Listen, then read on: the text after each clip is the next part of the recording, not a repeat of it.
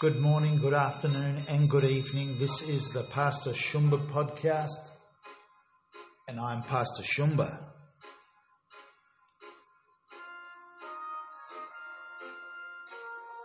John 15:13.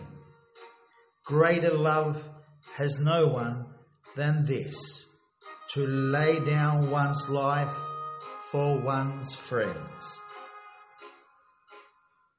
We all know the song, two little boys with two little toys. Each had a wooden horse. And one of the boys playing on his wooden horse, it broke and he cried.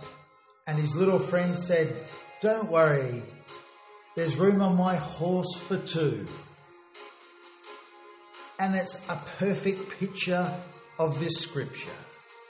Well, as they grew, their roads went different ways because they loved playing wars together when they were children. But then later on in life, they were in war together. And in the heat of battle, one of the friends, he fell off his horse again.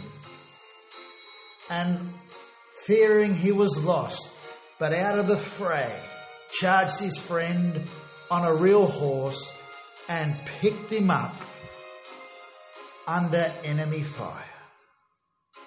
He wouldn't leave his friend behind.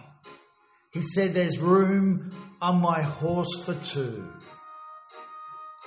and carried him off to safety. It's a powerful song. It's a powerful picture of this scripture in John. Greater love has no one than this, to lay down one's life for one's friend. Who's your friend out there that's fallen behind enemy lines, left for dead, and it might not be popular to go back and get him?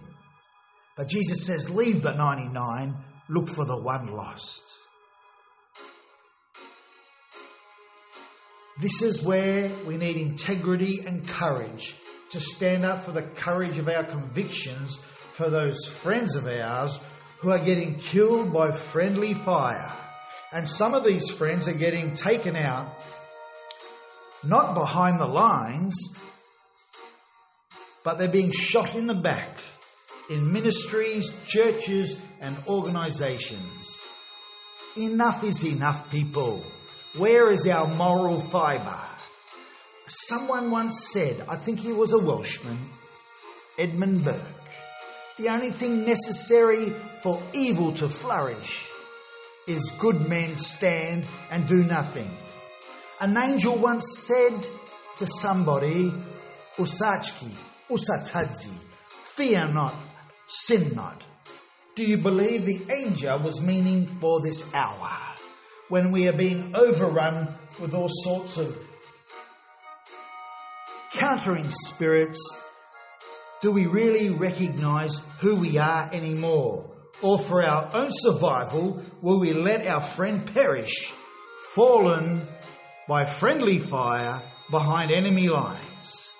A bit like Uriah, when David sent him out to have him killed in battle. God has had enough. He wants people to not just pray, but stand upon the truth. Lay down your life, your reputation for your friend. I'm Pastor Shumba.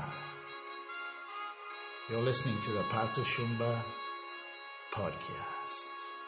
Fear not.